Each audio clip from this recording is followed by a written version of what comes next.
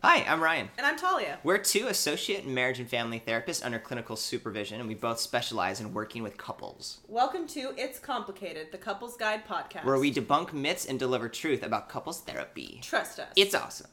So what are we talking about today? Episode 11? How to have a successful relationship. Yeah, this is one of my pet topics. What does a successful relationship look like? Because I want to start by going back to what I've talked about on the podcast before, that we, growing up, start to develop kind of like templates of what a relationship looks like. And for some of us, we're very fortunate to have really successful templates from our parents and caregivers in the beginning. Some of us aren't as fortunate, and then we start getting used to relationships that actually, as we get older, realize aren't super healthy and really helpful. And then because of that, our templates are a little wonky. So this is helpful to be looking at, well, if I've never experienced a healthy relationship because when I was growing up, I wasn't exposed to that, what does a healthy relationship look like? Or, as I like your language, what does a successful relationship look like? Mm-hmm. So that's why I'm really stoked for this topic today. Mm-hmm. I guess the first thing that I do just want to say, that's where we're starting from. Mm-hmm. So the first thing for listeners to be asking themselves is, where did I learn what a relationship looks like, feels like, and what is my experience in a relationship? And do I think that is the making of a successful relationship? Am I fulfilled, uplifted, mm-hmm. and growing in my relationships? Or am I starting to notice, which is what a lot of couples will come in and start saying, hey, to us about, is I don't think I've ever had a successful relationship. Mm-hmm. Relationships just seem distressing to me, painful, unfulfilling, and they're always coming and going. Mm-hmm. So that's the first thing, is just ask yourself that. And if your answer is, I'm not too sure, or definitely a no, but even I'm not too sure what a successful relationship looks like, that's what this episode's for. Yes, I could not agree more. And I think defining success is something we can do along this episode as well, mm-hmm. because success looks different to different people. Absolutely. And that's where I use that language instead of healthy. Mm-hmm. And I think that's kind of something just got drilled into me in grad school. It's like, don't shame people. Like, they have their own version of health or what have you. So I think in that sense, healthy, we mean that not as a judgment if you don't fit this criterion, mm-hmm. but this is like an optimal things that you can do, what an optimal relationship would look like mm-hmm. to bring yourself happiness and mm-hmm. physical health and like stress reduction as well as your relationship. So that's what we say when healthy, successful, those are interchangeable if those come up out of our mouth this episode. Absolutely. And just acknowledge that, I mean, this is very complicated. I mean, relationships are complicated. It's why we named the podcast It's Complicated. Agreed. So know that we're hopefully giving some markers to people who are curious about what successful relationships look like, but know that in how unique every human is and every relationship is, there's room to go like, that's not right for me. Mm-hmm. That's one of the core values also, I think, of therapy, is going, let's start at this place and then move on from there and see, you know, if you know kind of the guidelines, you can kind of break the guidelines a little bit. Mm-hmm. Make them work for you. Yeah. That being said, I don't think we're going to get into all the minutia of how complicated successful relationships are, but what are some of the heavy hitters? I was brainstorming beforehand and started going, oh my gosh, I want to talk for hours about this. So I'll get to what I think is my number one, but I'm curious, Talia, when you were brainstorming this episode, what are the main markers for you of a successful relationship? So the type of couples therapy I utilize is Gottman method, mm-hmm. and in Gottman method, we go over masters versus disasters of relationships. Mm-hmm, mm-hmm. Masters of relationships are very attuned with their partner, so they're aware of their partner, they know what they like, they know what they don't like, they know if they have a rough day, what they would need, and they speak each other's love languages. So just to be clear about mm-hmm. attune, because I know I get what you're talking about. Yes. When you say they know what they like, they don't like, it's not just a, hey, I know favorite color, favorite food. You're talking about like in the moment, come home from work. If they've had a stressful day, I would like a glass of Savi B waiting for me. I don't want... Or Averino, as the hip kids say these days. Oh, it's so nice. It's not enough to just know it and just keep it up in your head. Yes. It's actually acting on it mm-hmm. and caring for your partner is part of the attunement. Yeah. So when we look at couples therapy, masters of relationships match their partners, and I believe we've talked about this, but I will give a 30-second summary. Masters of relationships match their partner's bid for connection like a 20-to-1 ratio. So 20 times, statistically rough, obviously, you're making a bid for me. Hey, I got home from work. Do you attune to me? Hey, I would like to talk to you about this. Are you answering me? Are we having this connection in a relationship? 20-to-1 times. So the one time you don't do it, I'm not like, oh, this is a divorce, right? Disasters of relationships is like a 1-to-1 ratio. It's like, oh, well, you didn't do this for me, so I'm not going to do it for you. It's like a tit for tat system. Average couples is like 5-to-1. So your goal should always be to attune. We all are human. We all fall short. But the more often that you put your partner first and you're matching their bid for connection, which if we look at it in a really brief example I give is when kids reach their arms up and go up, that's like a bid for connection. We do up as adults. We walk by our partner while they're reading the newspaper and we're like, oh, that's interesting. That's a bid. Texting randomly during the day, oh my god, I just had the best sandwich. They're not trying to bother you. They're making a bid for connection. So that's something we can get into in a different episode, but I would view that's a really good marker in therapy of a successful relationship. And in real life, are you matching your partner's bids for connection? Are you caring about them? Are you connecting with them? Yeah. That was one of my heavy hitters too. So I'm glad you brought that up as our first marker of, if you're looking at, say, like a list of what successful relationships do have and don't have, they do have frequent successful bids for connection. Yes. For you, you're talking about attunement. For me, I would also articulate it that way and saying, hey, how frequently are we connected? And how often are we aware we're connected? And how often are we aware we're disconnected? And how do we handle the disconnect? And how do we handle that disconnect? Yeah. Yes. Exactly. Good. Podcast over. Okay, done. Never mind. We got it all done in 5 minutes. We're masters of podcasting. Masters of podcasting.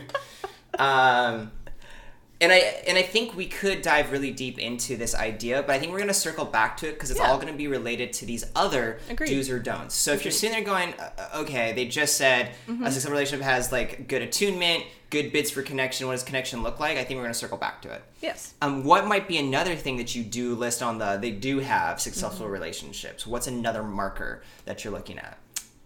Marker of a successful relationship that I see is successful communication. And what I mean by that, and I've mentioned it in previous episodes in Gottman especially, there's the 4 horsemen of the apocalypse, and it's in terms of communication.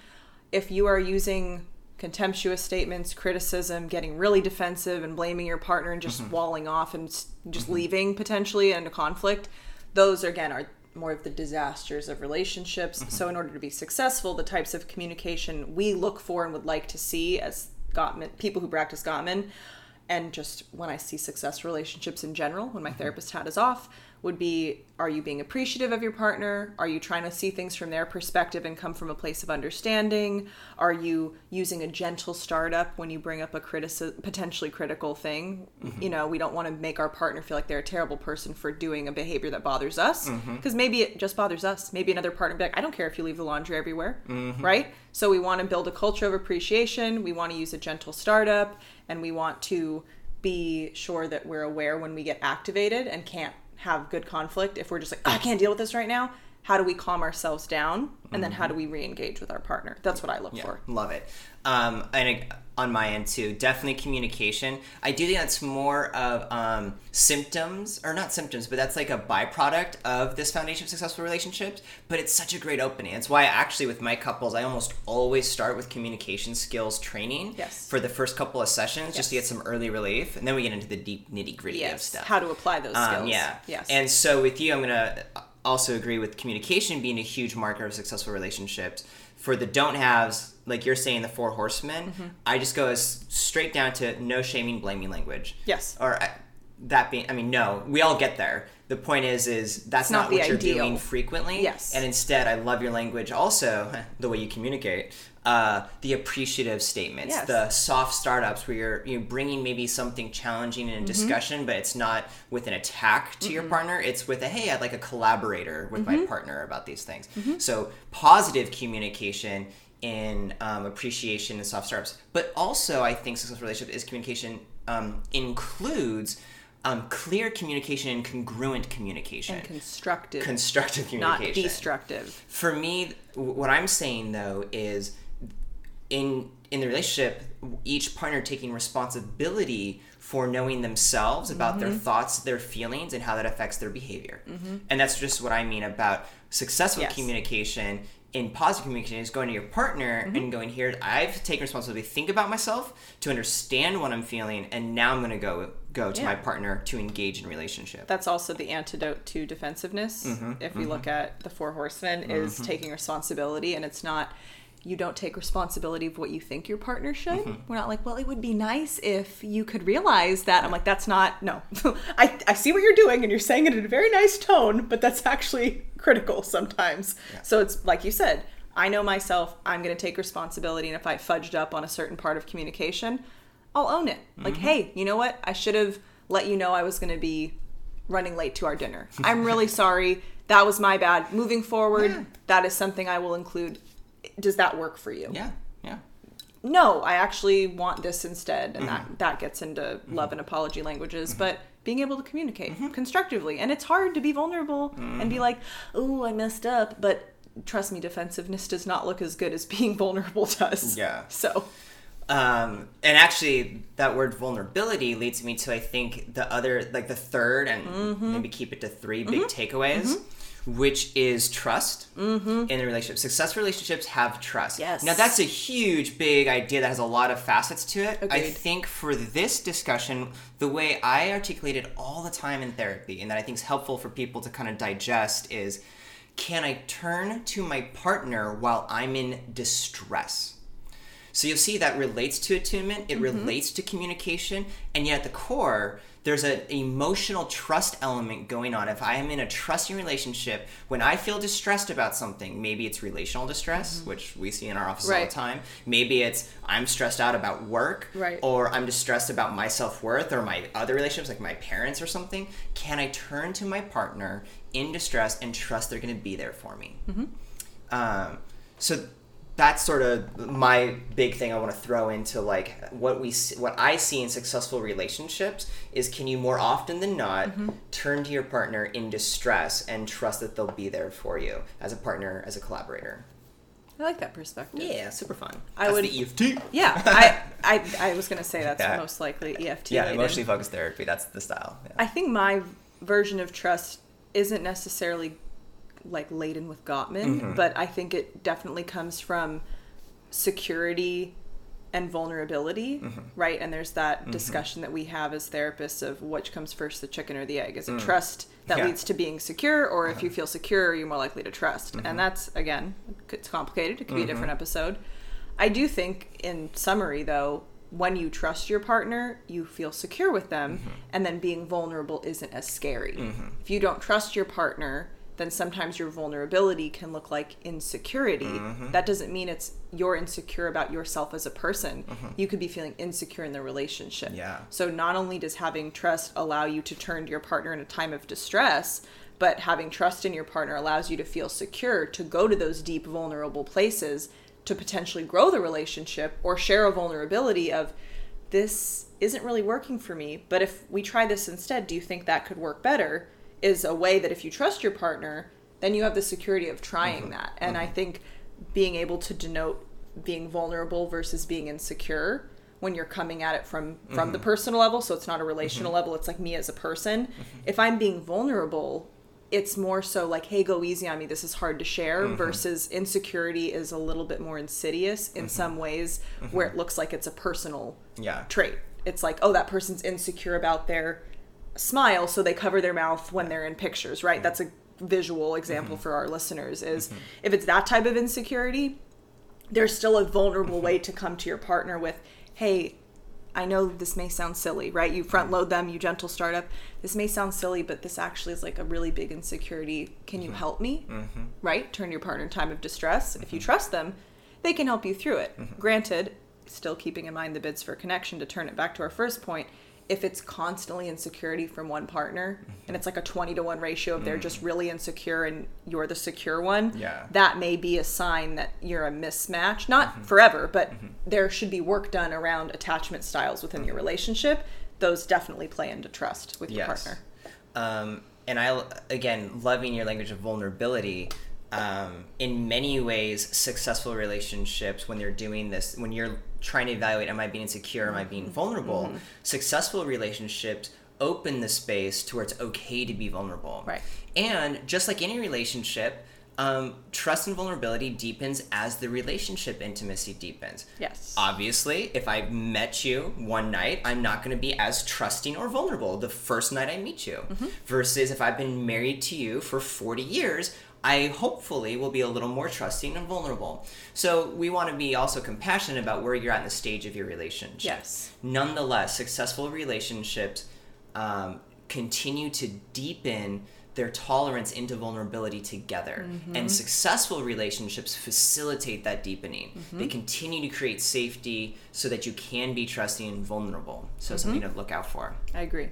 All three of these topics are so deep that I think we can just spend the rest of the podcast diving into them. Sure. But I think it's a really nice takeaway for the starting of this discussion for listeners. Successful relationships have frequent, successful bids for connection, positive communication skills, and trust, which you can evaluate through, can I turn to you in distress? And can I turn to my partner and can in I distress? feel vulnerable and secure with this relationship? Am I worried if you go out, you're going to cheat on me? No, because I know you, I know your patterns, I know this, I trust you.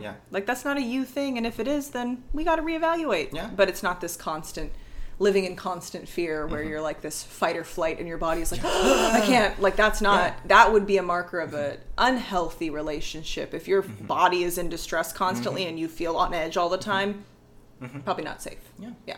Not safe to go vulnerable either. Well, and I'll be honest, that's what I see in my office all the time. Agreed. Is people, maybe it wasn't like, hey, initially in a relationship I felt this insecurity, but over time things have happened and people haven't really been aware about why they're so scared with their partner.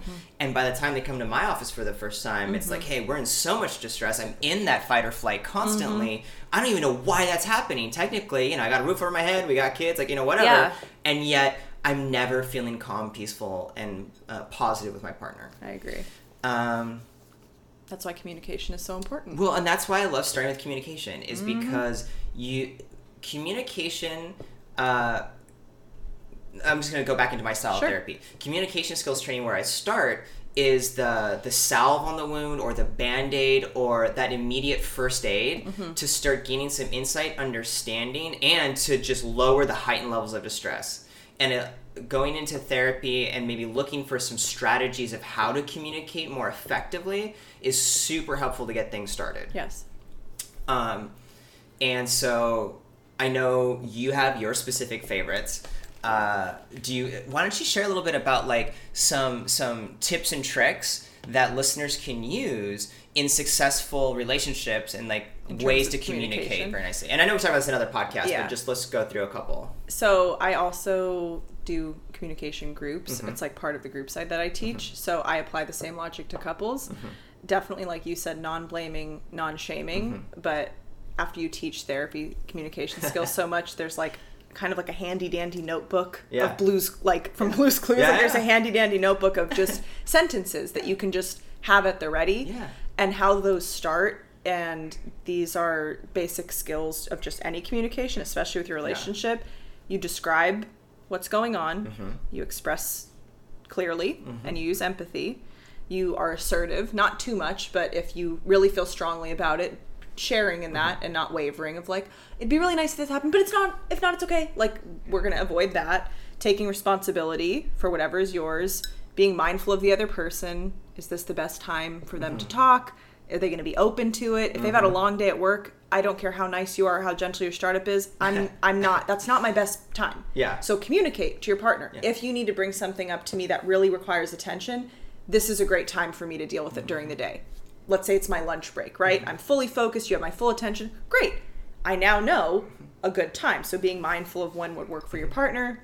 Don't overly apologize is another one. And then be open to negotiation, because your partner may not have the same perspective that you have.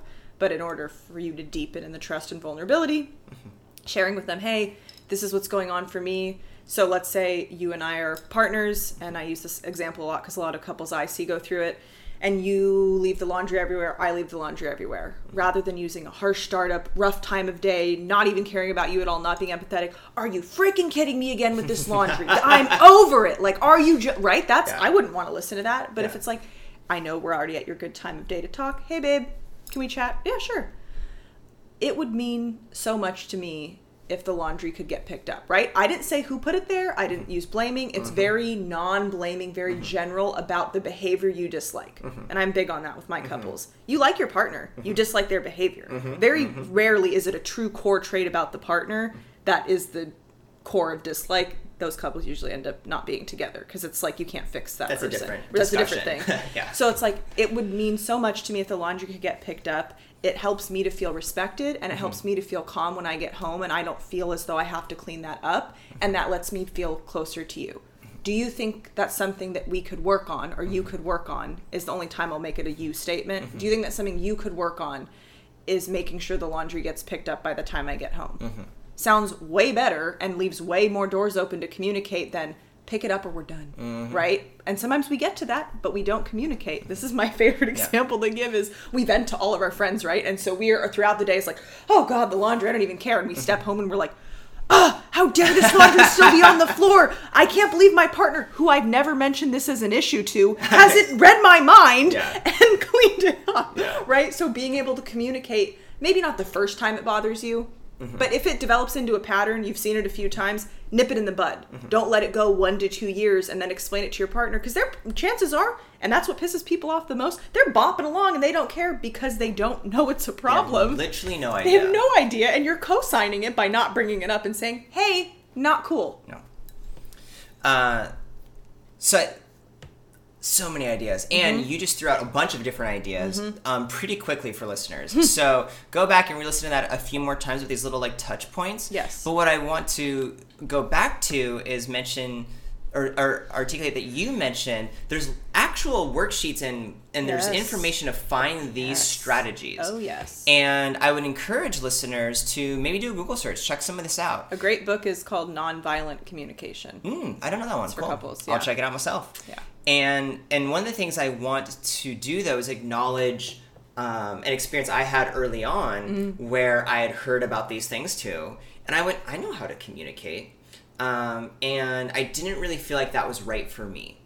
And I was wrong. I have to admit that. What I had a bit of right hubris. I don't remember what it was. Okay. But what wasn't right for me is like, oh, I don't need to read examples of language. I know how to talk, right? Yeah. I thought I was a fairly articulate human being. I liked to think I knew my thoughts and feelings pretty well. And I was like, that's for other people. Yeah, I don't need that. I don't need that. And I'm still gonna say I'm a fairly articulate human being who knows my thoughts and feelings pretty well. And it still was really helpful to go look at these types of resources that give me strategy ideas as well as just genuine examples of how to say things. Don't let pride get in the way. Yeah, and just look at that, because the whole reason a lot of communication is frustrating between couples is because we do think we know how to articulate, and yet there's really, really masterful ways to learn other language skills. At the end of the day, we learn language from others. It's a taught skill. So we learn so from why our not parents. deepen it? Exactly. Well, that's a different topic, but distress. it's for communication points. Yeah. If you've been modeled, like if somebody showed you a not great way to communicate, an ineffective way, please don't hold on to those skills. I know we're not saying walk in and throw away your old skills and just learn all these in one day. Gradually start to replace the tools in your toolbox. Like, this is not a good wrench anymore. I learned a new one in therapy. This is it's a gradual replacement of your communication skills. That's why we can't fix people really at all. It's their job, but we can't fix anything in one session. Rarely is it like, unless they learn, oh, I should stop saying this one word that triggers my partner. You're not going to learn it all in one session or one day, even in your own therapy. So be patient in learning these skills. Do your research outside of therapy. Practice them with other people. And your skills are important for whoever you communicate with, and your partner will never read your mind.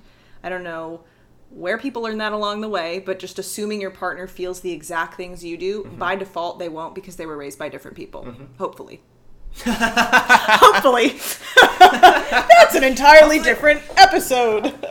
I've not dealt with that in my office. No, at this time. I haven't either. So yeah, be good with your communication. Be effective. And again, kind. There's these resources out there. Check, it's such an easy Google search. Or email us if you want. And yeah, we can send you some too. One idea, just to give you a clear, very succinct example of this, is feelings sheets, which we do in therapy all the time, and that I found useful when I was becoming a therapist because, again, I thought I knew a lot of emotional language, and there's a lot of language out there about emotions.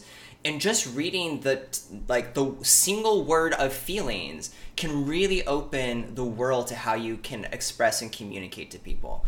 So, let's read a feeling chart one day. Like, oh, there's that feeling. Like, oh, cool. Mm-hmm. I do feel that.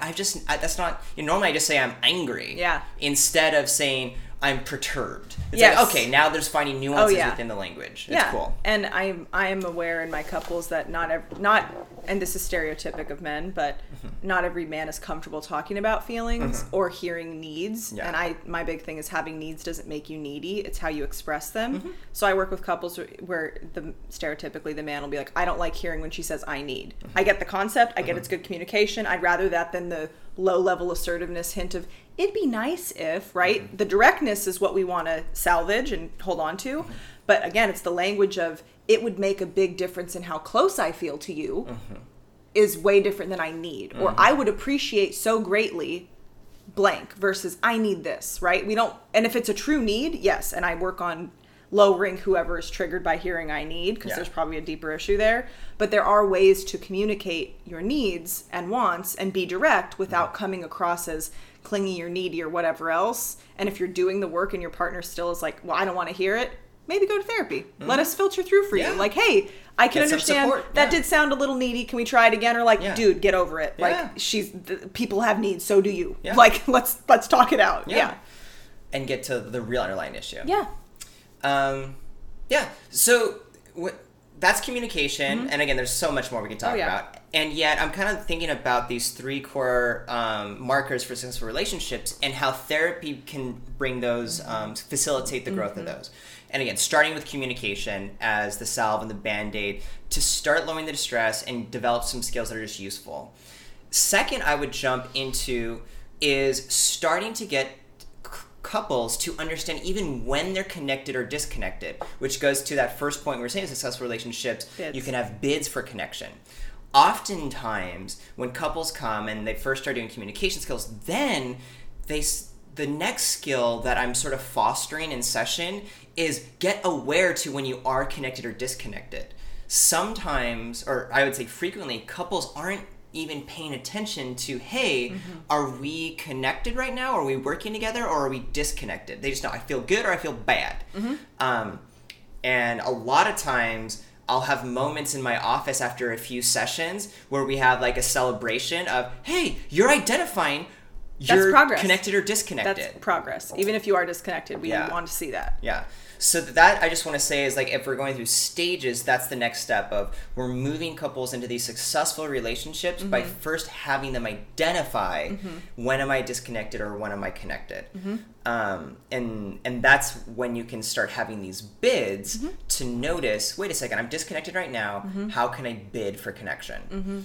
What do you think are the successful traits of both bidding for a connection as well as accepting a bid for connection? How does that look in a successful relationship? You have to be in what we call positive sentiment override. So you're looking at the world through rose-colored glasses. If you have more bids, which it relates to your emotional bank account. So if both you and your partner are like, hey babe, can you have me a coffee? And you hand me a coffee, bid match, right? We're depositing money into our emotional bank account.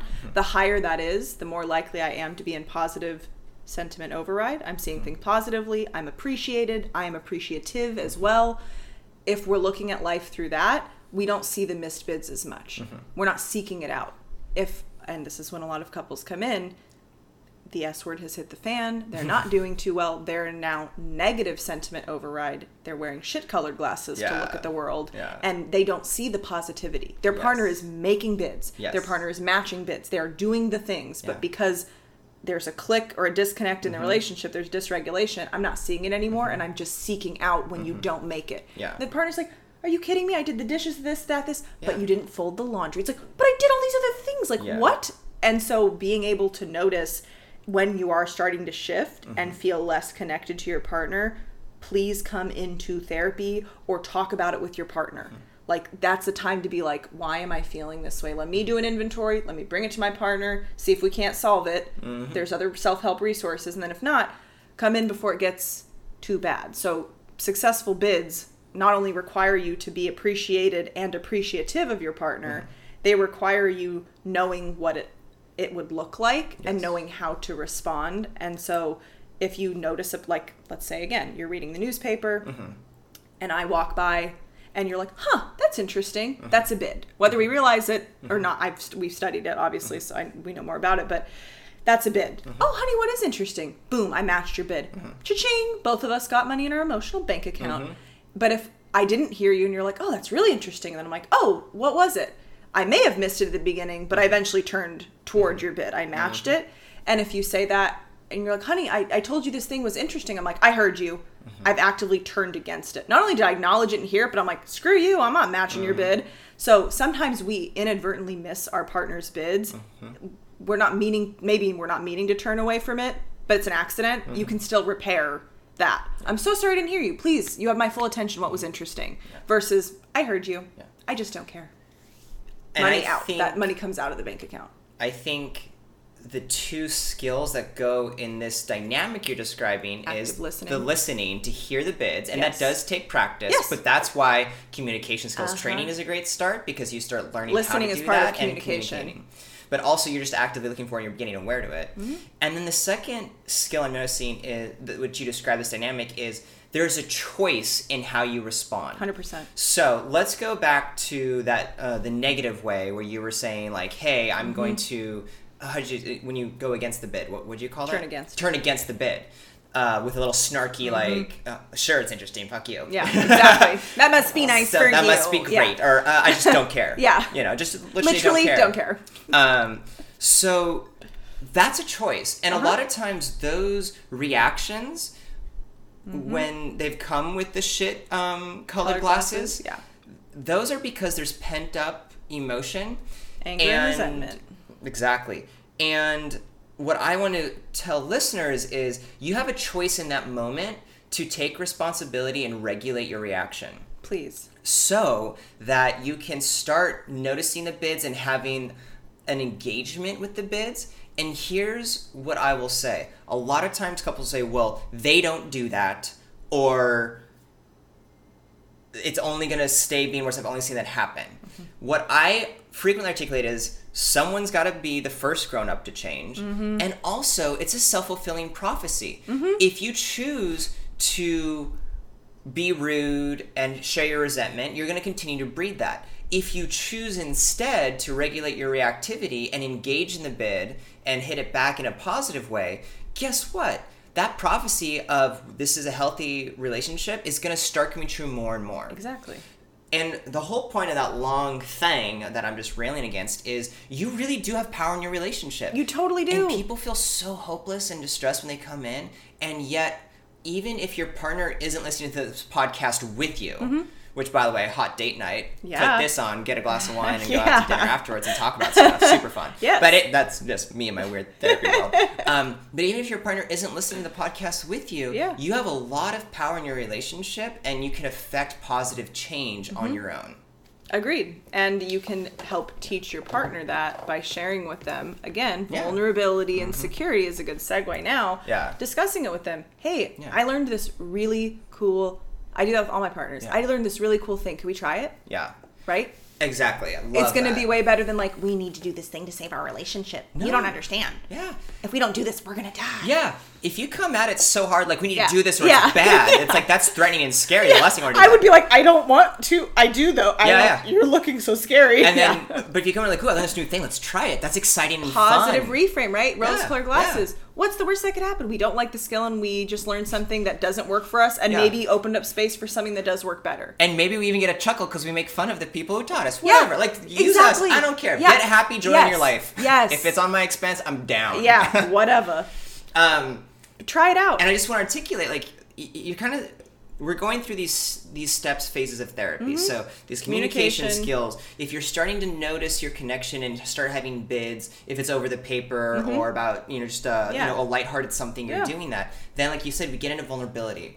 Once you've increased those bids and you've gotten used to accepting them and replying and having those bids, now you can deepen the bids, which is really deepening the vulnerability and being able to share more meaningful moments. Yes. So maybe the bid did start with a discussion about the news. Sure. Great. Practice there. Yeah. Once you've gotten good at that, now let's start bidding with some, hey, I love you and I'm scared about how much I'm connected with you. This is the most intimate I've ever had a relationship with anyone, and I want to share this with you. Yeah. Wow! Awesome! I just felt butterflies. Cool. Well, we're gazing into each other's eyes it's while so we're talking true. about They're it. beautiful and brown. They both are. Yes. Huh. But my point is like you can see how therapy can progress in a natural flow of treatment. You get some basic skills, you get into practicing at a core level, and then you go even deeper. And when you start getting into those discussions of vulnerability, and it's safe to do that, you have trust in your relationship that when you go into a bid, oh my gosh, relationships flourish. And those are successful relationships. Right. You have those moments in your relationship frequently. Yeah, we're going to have our bad days where I am going to go back to snapping at you when you talk about the newspaper. It happens. And it won't matter. But if I'm hitting it 20 to 1 times... Yeah. Then great. That one time, the person's going to be like, they're having an off day. Yeah. Right? We will naturally, if we're feeling safe and secure, and our oxytocin, again, the neuroscience of it, if our oxytocin is, we're both swimming in it because our bids are being matched and we're trusting and we're communicating and everything's great, the 1 time or 2 times or whatever you have an off time, I'm be more likely to attribute it to something external is acting upon my partner that is making them be less effective in our relationship. We are fine though. We will get through it.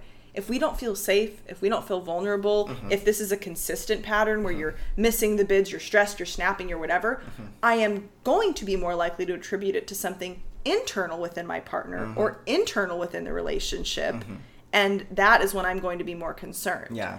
Not only as a therapist, but as somebody who has relationship partners, that's going to be a big concern if I'm like, I'm actually doing all the work, I'm communicating, I'm trusting you, I'm matching your bids 20 to 1, and again, I know that more than most people dating, but it's like, what is going on here? Like, then I would do the inventory, then I'd look inward of like, something's going on with my partner. But I would bring it up in a gentle way. Is everything okay with your family? How's work going for you? Happening? I'd be vulnerable in the discussion of, let me help you. And if it's like, no, or there's, again, some unmet thing or undiscussed thing, or like we talked about, that core insecurity or core character trait that's like a cancerous part of the relationship, you can do all of these skills, and this is what I will leave listeners with, you can do all of these skills and you can be a great relationship partner, and you can still be with somebody who just isn't willing. That doesn't make you unworthy, that doesn't make you unskilled, that doesn't mean you've done something that's not effective. You just now know, wow, if I'm this capable of doing these skills with something that may not work or may have not worked, imagine how much it's going to be when I meet somebody who can do all of this with me as well. So don't get discouraged. And even if you feel like that, you can go to your own individual therapy and be like, gosh, I'm really trying it. Like, this is tough for me. And we sit with you and go, that would be tough. And I just want, it's so important to me to the not discouraged statement. I want to keep saying that. I love the idea of if you need to go to therapists, especially partners out there, if your partner isn't working on you with this. But even then, don't be discouraged because these things do take practice. Oh my gosh, It is very hard. It takes time to be able to get to the place where regularly you're vulnerable and you can turn to your partner and trust them when you're in a moment of distress. So even, I think I have an amazing relationship right now. My partner is fantastic. And we're still, after years, continuing to get better and grow and be more vulnerable and trust each other in these moments.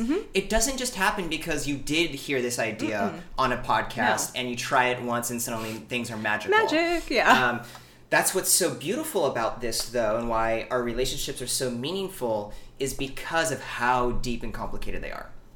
I just want to throw that positivity out there. It's like, yes, great idea, look for it, but it's a growth work in progress. It doesn't happen overnight. And both you and your partner And some couples I tell this to, they're like, oh, really? And I'm like, you both have to be willing to do the work. Yeah. You can't carry your partner always. They can't carry you always. It requires you both to grow both independently, which allows you two to grow interdependently. Yeah.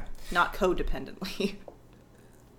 Not to get yeah. an extra point, but I mean, you're describing another good dynamic of a successful relationship. Right. I am growing independent of you. You support me in that because we trust each other, because we communicate, and because we match each other's bids. That allows me to be a good human being out in the world. So when I get home and we have our us time as a relationship, we're solid as well. Yeah. So it helps you regulate yourself both in the world with every other relationship and dynamic you have, as well as when you come home or whatever that looks like for you with your partner. So they're key. These are key skills, again, having communication skills that are effective. Absolutely. Matching your partner's bids, as well as being able to trust your partner and deepen in your vulnerability and feel secure in your relationship. Yeah. I think it's a good starting point for anyone who wants to start considering what a template is for successful relationships. Yes. There's tons more ideas and other things. I mean, you could make a little chart on a piece of paper, again, what does this relationship have and what it doesn't have, and just start brainstorming down ideas with your therapist. Yes. What do you want and don't want? Yeah, but at least start looking at that. And these are some good guideposts of big themes in relationships to get you going.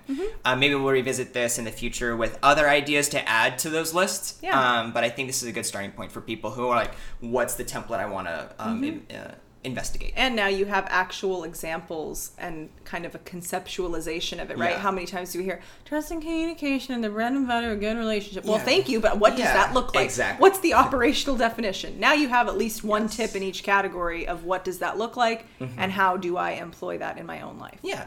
And my hope is that you also see sort of how a couple of therapists, how Ryan and Talia might think of these ideas and guide couples in the therapeutic process. Yes. So that you can also be thinking, hey, if I want to be developing this type of work professionally, you can go to a therapist, and these are kind of things you can expect. I agree. All right. I think that'll do it for this episode. Sounds good. I agree.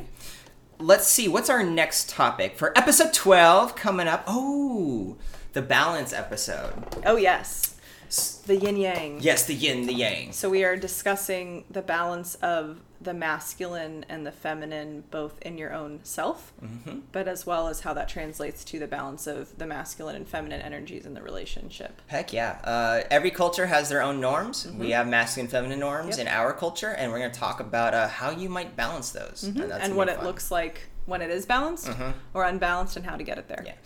This is one of my soapbox topic, so I always stand up and be like, this is going to be a good episode for both of us. This is going to be great. I think it's because we always talk about this offline, and we're like, okay, we need to talk about this on the show. So cool. Thank you so much, everyone, for listening. Talia, where can they find us? You can find us on iTunes and Google Play. You can also email us at ryanandtalia@thecouplesguidepodcast.com. Check out our website, thecouplesguidepodcast.com. And if you would do us a favor and you are a listener who's a fan, can you please rate, and subscribe to our podcast so that way even more people can have this great information. Heck yeah. And if you have any questions and you would like us to answer your relationship questions, your therapy questions, or give some advice about your relationship, please shoot us an email or a message. Slide in our DMs. Yeah, slide it in.